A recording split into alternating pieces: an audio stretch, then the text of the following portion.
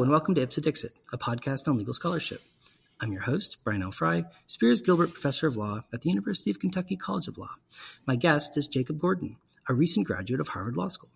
We will discuss his draft article, Gang Violence and Just War Theory. So welcome to the show, Jake. Thank you. Thanks so much. Glad to be here. Yeah, well, I'm really excited to have you on because I came across your article when it was mentioned by Larry Solomon on his legal theory blog. And to my knowledge, this is the first time Larry Solomon has ever responded to an article with the one-word response, wow. And I got to say, I had the same reaction in a very positive way. I suspect Larry's reaction was positive as well. I think this is a really interesting and provocative paper, and I'm really looking forward to talking with you about it and sharing it with all of the listeners.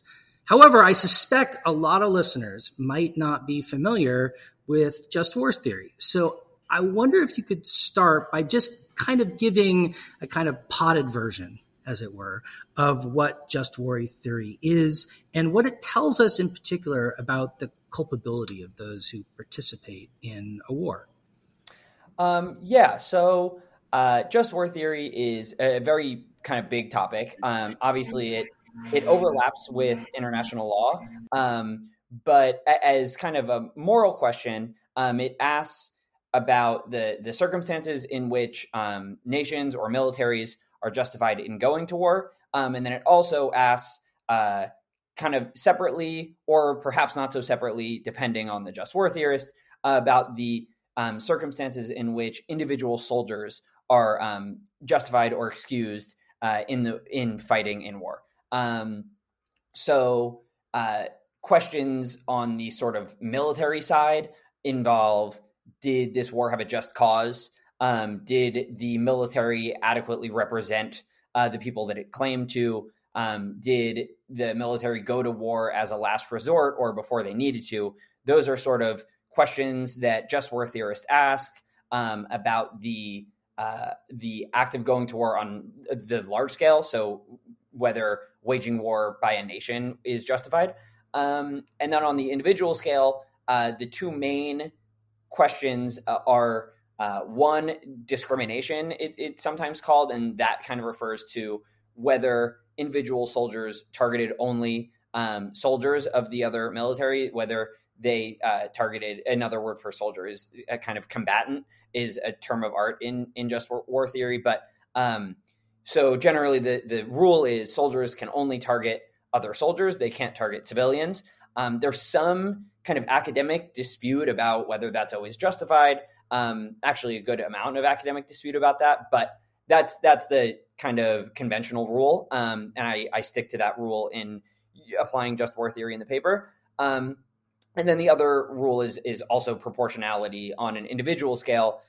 So whether individual soldiers, when they committed a certain act in war, was it proportional to the ends that they were trying to achieve, or did they cause unnecessary suffering and damage? So that's, I think, broad strokes, some of the rules of just war theory. Obviously, there's a long history. It has a lot of its roots in Christian thinking, kind of back millennia.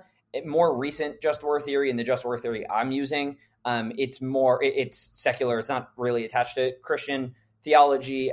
It became a sort of bigger and bigger topic in the second half of the 20th century, and now there's a mountain of scholarship about all of these questions and more, and that's a little primer. Okay, so if I understand what you're saying correctly, then just war theory describes a sort of broad set of perspectives on whether and when war and actions within war are justified. And then within that body of theory, there's lots of other theorists who disagree about what the right answers to those questions are. Yeah, definitely. And something that I struggled a bit with and I'm still trying to handle, and I think everyone working in this field is sort of deciding what is consensus and what is not, and then being able to say sort of this is settled, so when I'm going to apply it, it's settled, because there's so much that's unsettled. Mm-hmm, mm-hmm. Well, so in your paper, you look at just war theory in relation to gangs and gang violence. So I wonder if you could start by explaining what you mean by a gang and whether and to what degree gangs differ from each other. So this is also obviously difficult to sort of draw lines, because on one side you have gangs that are national or international operations that have very strong kind of group identities, very strong hierarchy. And then on the other side, you could a few people, dozens of people who consider themselves a gang. And I don't do too much work in the paper to draw a very clear definition. My goal is more to say these are some characteristics that many gangs have. Perhaps certain individual gangs don't fit all of these criteria and therefore shouldn't be included. But the main characteristics that I identified were, I think, collective identity and political aims. By those two things, maybe a little bit more I can say about each. By collective identity, if you look at a lot of gangs, I don't know necessarily most, but many gangs in the United States, people identify themselves as part of the group in a similar way, I think, to the way that many of us consider ourselves to be part of other national or sort of pseudo-national groups. So that, to me, seemed important. And if you look kind of just at the data of the way that gangs work, that does seem to bear out. In addition to even just the identity of the gang, there are things like clothing, things like language, and other markers that I think signify, even to a greater extent, that these are like real communities that should be taken seriously as communities in a way that I think they're often not. And then on the political end, by that I'm really trying to identify that when gangs are taking part in warfare, often it's for similar kinds of ends that at least other unjust militaries are taking. So let's think about the kind of Russian invasion of Ukraine. Certainly it's an unjust war. We can say, well, they're trying to seize territory. And if you look at what gangs say they're doing and what other people say, like what police officers and cities say gangs are doing, is they are fighting to expand their territory over other gangs. So in many ways, I think that is a political end that the gang is trying to achieve in a way that seems in many ways synonymous with what other militaries are doing when they're extending into other kind of military territories. So what I was trying to identify with kind of what is a gang are isolating, I think, those two elements, and then finding, wow, there are actually many, many gangs within the United States that do those two things. And I wonder where we can pull from just war theory to assess the actions that they're taking. Mm-hmm. So I think this is one of the big conceptual moves in the paper. I mean, I took you to be observing that, at least in some respects, gang warfare isn't just metaphorically, but literally a form of warfare, and gang soldiers, not just metaphorically, but literally soldiers. I wonder if you could kind of reiterate or point out specifically where you think the biggest commonalities are. And also, are there places where you think that there are significant differences, or where there ought to be legitimate pushback against the analogy or the simile that you're pointing out? So I think I'll begin, I guess. I think some of the biggest commonalities would reiterate the points I made about community and politics. So I think that some of the big similarities are, one, fighting with a collective identity and I think importantly too, the identity is not only shared by soldiers. There are people, I mean, I think most famously, you'll see kind of athletes who are associated with a gang, and in a way that's generally kind of very pejorative, that you hear, oh, this person put up like a gang sign in some kind of way. What does that mean? But what it also identifies is that there are people who identify with this gang. So there's a community, and there are soldiers who fight on behalf of the community, not all of which is soldiers. So that's one similarity, is there are people who are fighting the kind of representatives of another community on behalf of their community. Another similarity also is that often this is kind of fighting for territory. Another similarity is that, and I guess this gets into the substance of just war theory, is that there's often a degree of hierarchy within gangs, such that you have, in the case that I sort of tell the paper through, is a boy named Charles Williams, who was, in the terms of the gang itself, a soldier who there were higher levels of hierarchy within the gang that mapped almost eerily similarly to that of a military. So the hierarchy can also be quite similar. And then also issues of discrimination that you'd expect in a military, that a soldier would have a rule of I target only soldiers, that you see that too, it turns out, in many, not all, but many gangs. So those are some similarities. Some important differences. I mean, I think that the most obvious difference is that there is an international law that I'm mostly ignoring. I'm ignoring it because the international law, in my mind, is rooted in one of two things. It's either rooted in kind of a prudential calculus of we just don't want to afford certain rights to certain people, because if we did so, it would have consequences we don't like. And to me, that's not morally very convincing, which is why I don't engage with it too much. But that's sort of one reason that international law is going to exclude gangs. Another reason is that you might think just war theory itself is just a prudential kind of tool that we have, that it doesn't reflect a deep morality of war. It just reflects the fact that it's in the best interest of nations and soldiers to have these certain rules of engagement. And if you think that, then it's quite important that gangs don't represent militaries, because it means that there's just no reason to extend the protections to gangs, because the prudential reasons are kind of all just war theory, stood on to begin with.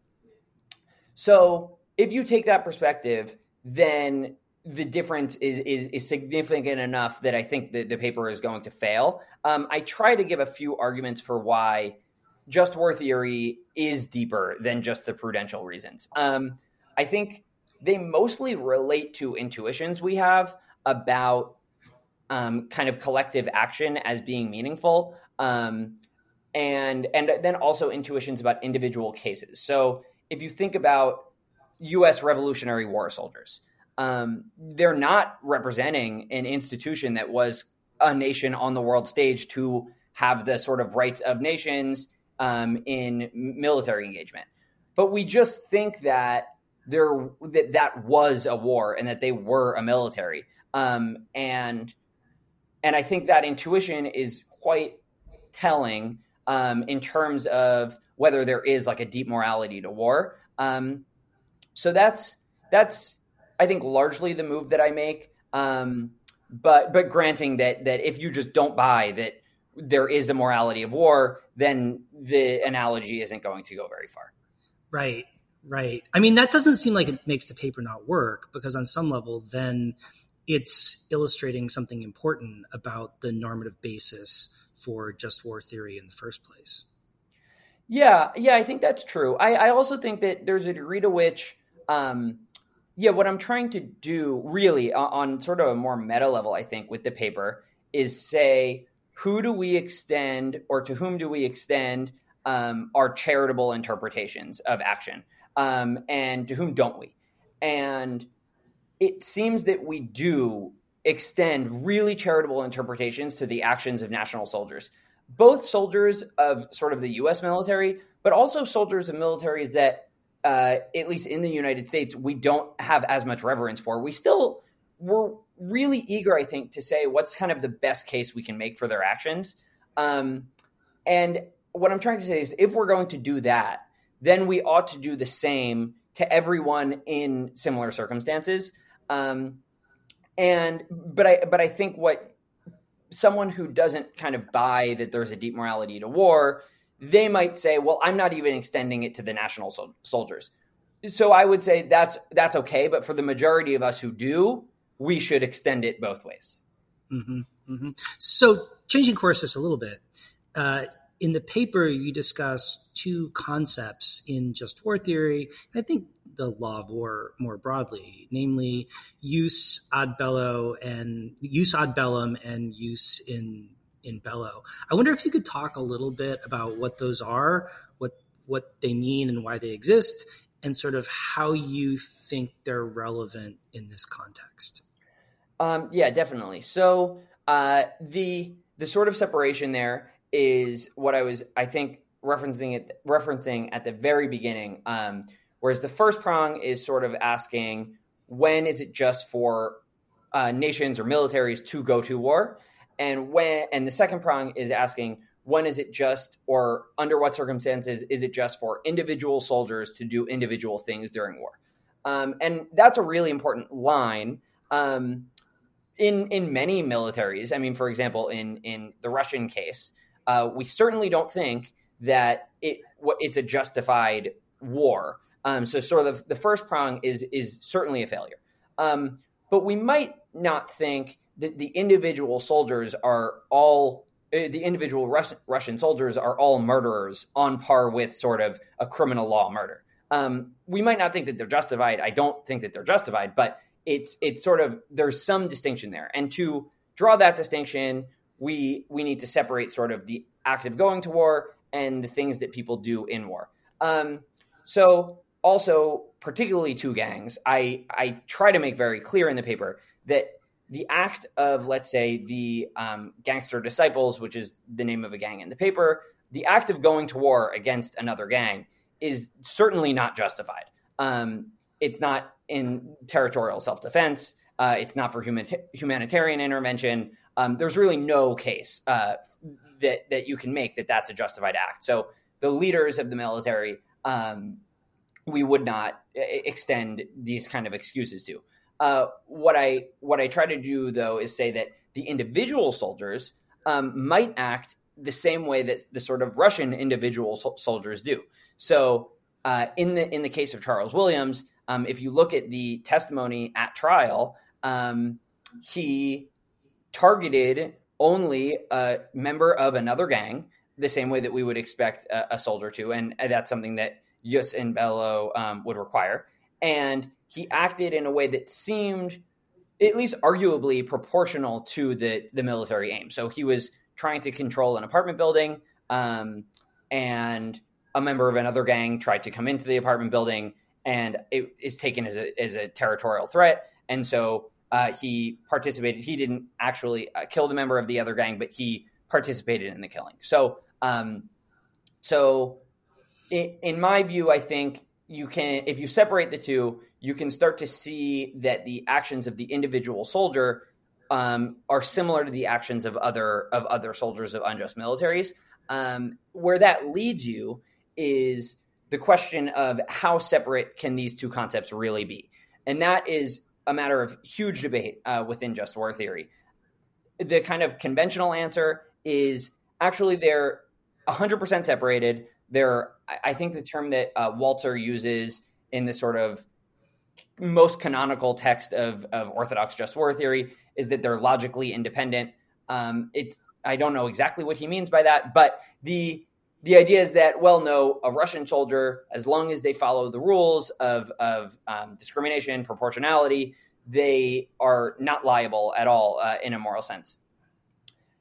The debate, sort of the response to that, says that, well, I mean, I think for many reasons that are intuitive to us, we're not willing to say that it's sort of completely justified for an individual soldier of an unjust military to, even if they are only targeting other soldiers, we just don't think that that's kind of actually 100% kosher, which I accept, and I think it is probably right, honestly. The sort of the most popular, I think, counter argument to the Walzer's view is that if you have in the sort of conventional view, it's as if we have two boxers who say, I'm going to fight, and then they fight each other. And then when one of them falls down, we don't say, that was sort of an assault. We say, well, they were both willing. The problem is in a defensive war, it's probably much more similar to, say, someone invades your house and you want to protect your child, so you say, fight me instead of my child. We don't actually think that the robber is then justified in fighting you. So that's sort of the kind of big reason to think that the soldiers of the just and the unjust militaries are not equivalent. But still, even if you take that view, you probably are meaning the kind of revisionist view where just soldiers and unjust soldiers are not equivalent. You're still going to probably think that there are certain excuses that you can extend to unjust soldiers. So some of those excuses include whether they were acting under duress of their military, whether they were epistemically relying on their military's claim that what they were doing was just, whether they were representing a political community, which sort of ties back to the initial point of what makes a gang a military, and then also whether they were acting to sort of specifically protect some of their loved ones. So those are sort of all excuses that even if you don't think unjust soldiers or unjust combatants are the equivalent to just combatants, you still might think that they are not the same as murderers. And that I try to utilize to say 100% gang warfare is unjust, but individual gang soldiers often sort of follow the rules of war. And then where you land is either the orthodox theory, which would lend pretty significant moral excuses to gang soldiers, or the revisionist theory. And even on the revisionist theory, you have this panoply of excuses that sort of mitigates what we think gang soldiers are doing. Mm-hmm. Mm-hmm. Well, so I think the intuitive response that a lot of people have to your argument before they think about it more deeply is that the laws of war and just war theory in particular only apply to state actors and their agents. But as you point out in your paper, that's just not true, right? I mean, we think about those concepts in relation to non-state actors all the time. I mean, most recently, or maybe not most recently, but quite recently, like in the long-running War on Terror, as it were, right, there were many non-state actors who we spent a lot of time wrestling with how they fit into the laws of war and just war theory. What do you think that tells us, or does that bring the analogy closer or farther away to your mind from gang warfare? Yeah, I think so. I think two points are relevant. One, I think it exhibits a lot of the problems that I'm struggling with too, in that when you're talking about whether, let's say, Taliban fighters or Al-Qaeda fighters can claim some parts of just war theory, you're going to run into a lot of the biases, so very understandable biases against doing that, that I think are the same with gang warfare. Because before people start to think about, I think, the most charitable interpretation of the actions, you picture the terrible atrocities that you've seen, and it can be very hard to extend this sort of charitable interpretation once you are thinking about the atrocities. So in that way, the exercise has been similar, and I rely on the work that other just war theorists have done in the last 20 or 30 years to extend these theories to really unsavory actors, despite the sort of emotional biases against them. So in many ways, there are parallels. One important way that I think my paper is perhaps kind of less radical or more digestible to people is that I'm not trying to say that that gang members are justified in attacking the United States. I'm suggesting that the excuses extend when gang members are attacking other gang members. And the reason that that's relevant is that for one very important excuse that we might give to soldiers, this kind of waiver excuse of the two boxers fighting in the ring, we don't say that one is assaulting the other because they both sort of signed up for it. Well, that doesn't work as well, as I said before, if you're attacking, let's say, the United States, if you're attacking kind of a civilian base, a library or a school or whatever it is, because even if there is a security guard at the library or school fighting back, they are purely acting in defense. So it's much harder to carry that analogy to the boxers, and it's much more similar to someone protecting their home. But in the situation of gang members, we think that both sides of the war are sort of unjust sides. And what that means is that the boxer picture is actually more similar than it might otherwise be, because neither side can really justifiably claim, oh, I'm just protecting my home, because they're aggressive wars and neither side has a justified claim to the territory that it inhabits. So I think that's one important case where I'm not at all willing to say, at least without thinking much more about it, that a terrorist who targets civilians can ever claim, or even targets just military targets, can ever claim just war theory's protection. But the gang situation is importantly different. And so that, I think, is a bit of a similarity and a bit of a difference between other non-state actors. Mm-hmm. So it seems to me that the overwhelmingly prevailing view among just war theorists is that when you've got soldiers from competing sovereign states engaging in military action against each other, then so long as the soldiers are acting consistently with the rules of war, their culpability is effectively zero, right?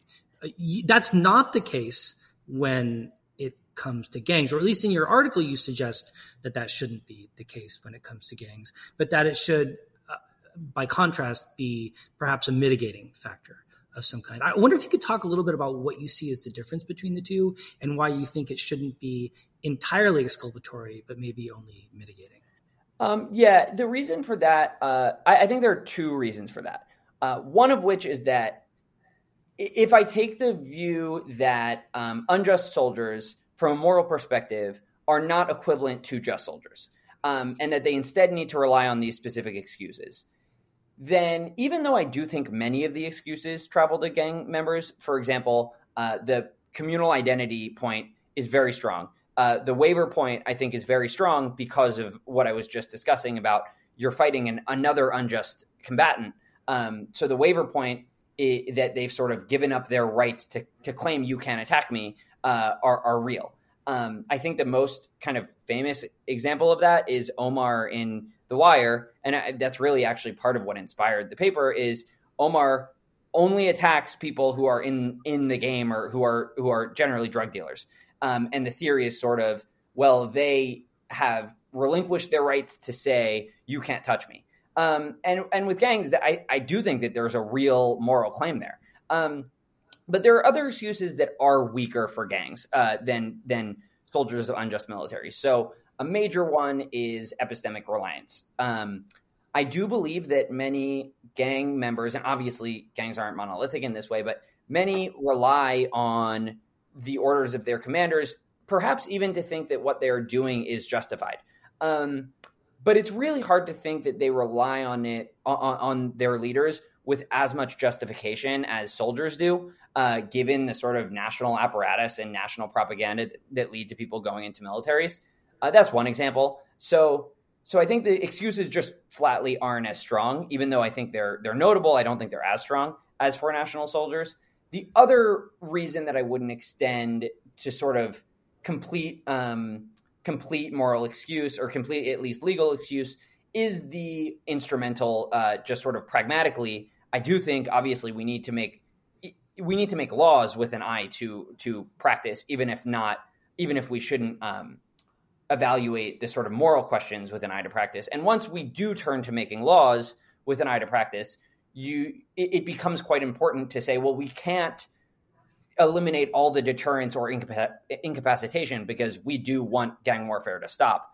So then where I land is I'm not suggesting, well, we should not be able to convict people for gang violence because there are really important consequential reasons to prosecute gang members. But when we do so, we should be very aware and clear about the fact that we are prosecuting them for consequential reasons and perhaps weak retributive reasons, but not strong retributive reasons. And therefore, insofar as mitigating their prison sentence or offering them a prison alternative would not decrease the consequentialist benefit of their sentence, we should embrace that rather than turn away from it. And when you look at the kind of current law on the matter, being a member of a gang is often a factor that makes one's punishment much more severe, which for the reasons I try to identify, I don't think is really consistent with the moral theory that should apply. Right. Well, I mean, why do you think that is? Because I mean, you argue that the gang context ought to be a mitigating factor, but as a practical matter, it's almost universally an exacerbating factor. So on some level, that's like the most kind of counterfactual sort of claim that you're making. Why do you think that the general move has been to go the other direction rather than the one you're suggesting? That's an interesting question. I don't know the history on sort of why that's happened. So anything that I would say is completely from the armchair. My really, again, rough guess is that the thinking kind of came from a place of public safety. And it was a fear that if you were anything but as hard as possible on gangs, you would somehow be incentivizing young people to join gangs. But I imagine that there were also important kind of racial overtones to that. So I can't say with any certainty at all, but that I imagine is some of the thinking that was going on. Mm-hmm. Mm-hmm. Well, so in light of your paper, I couldn't help but thinking as well, like, how should, if at all, the arguments you're making inform the way we think about police violence, especially when it's unjustified? We tend to think of it now as largely like a sort of an aberrant act in a largely civil and sometimes kind of conventionally criminal sense. Does your paper suggest that maybe we ought to think about police violence, especially against civilians, as being effectively a form of war crime?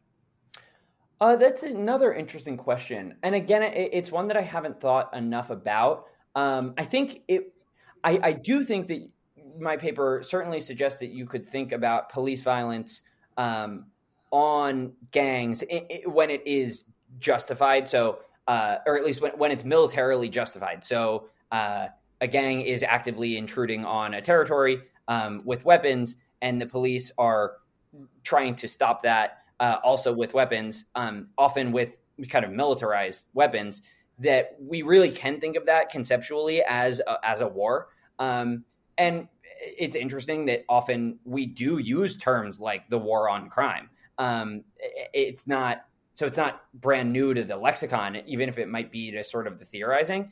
But I want to stress, because I do think that at least in kind of my first drafts, I wasn't clear about this point. I don't think that necessarily means that the United States' war against the gang would be an unjust war. You could think, actually, that would be the prototypical defensive war that the United States should engage in, and the police are the soldiers. And as long as they're abiding by discrimination and proportionality, it's completely justified. So I don't want to equate the two, but it's an interesting question, especially when civilians are involved, and one that hopefully I'll think more about. I think the move that you made is exactly the move that I'm trying to inspire, which is taking moral constructs that we have, so just war theory, that I think are like deep and good constructs that we have, and asking,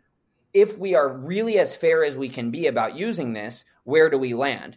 And I think that if we do that more and more, so this is kind of one example, but I have thought about others, and there's great work about others, that we will end up acting more fairly toward many criminals who have not been given the sort of respect that a lot of kind of more respectable actors have. Amazing. Well, Jake, thanks so much for coming on the show. It's a great paper. I really enjoyed talking with you about it, and I hope listeners will pick it up and read it themselves. It's a great read. Thanks so much. Yeah, I really appreciate it, and I'm so happy to be on.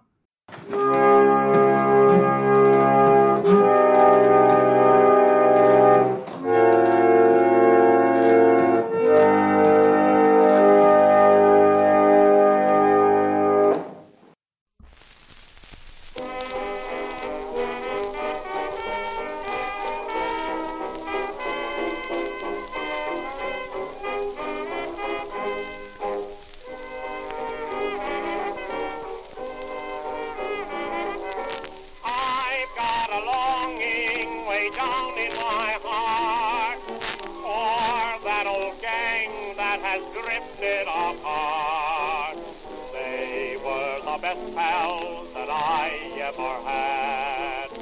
I never thought that I'd want them so bad. Gee, but I give the world to see that old gang of mine. I can forget that old quartet that sang Sweet Adeline. Goodbye forever, old fellows and gals. Goodbye forever, old sweethearts and pals. God bless them, gee, but I give the world to see that old gang of mine. Last night, neath the street lamp, I silently stood on the same corner back in that old neighborhood. As I gazed at the houses unchanged by the years, in my throat came a lump and my eyes filled with tears. Why, I looked at the lamppost, the pump, and the stoop, and again I could picture us kids in a group. Why, there was Shorty and Yella, and Skinny and Mike, and the rich kid who had ball-bearing skates and a bike. And down near the school, I could see the brick wall where we used to go for a game of handball. And the crabby old janitor say, the one who chased us away, say, what wouldn't I give just to see him today?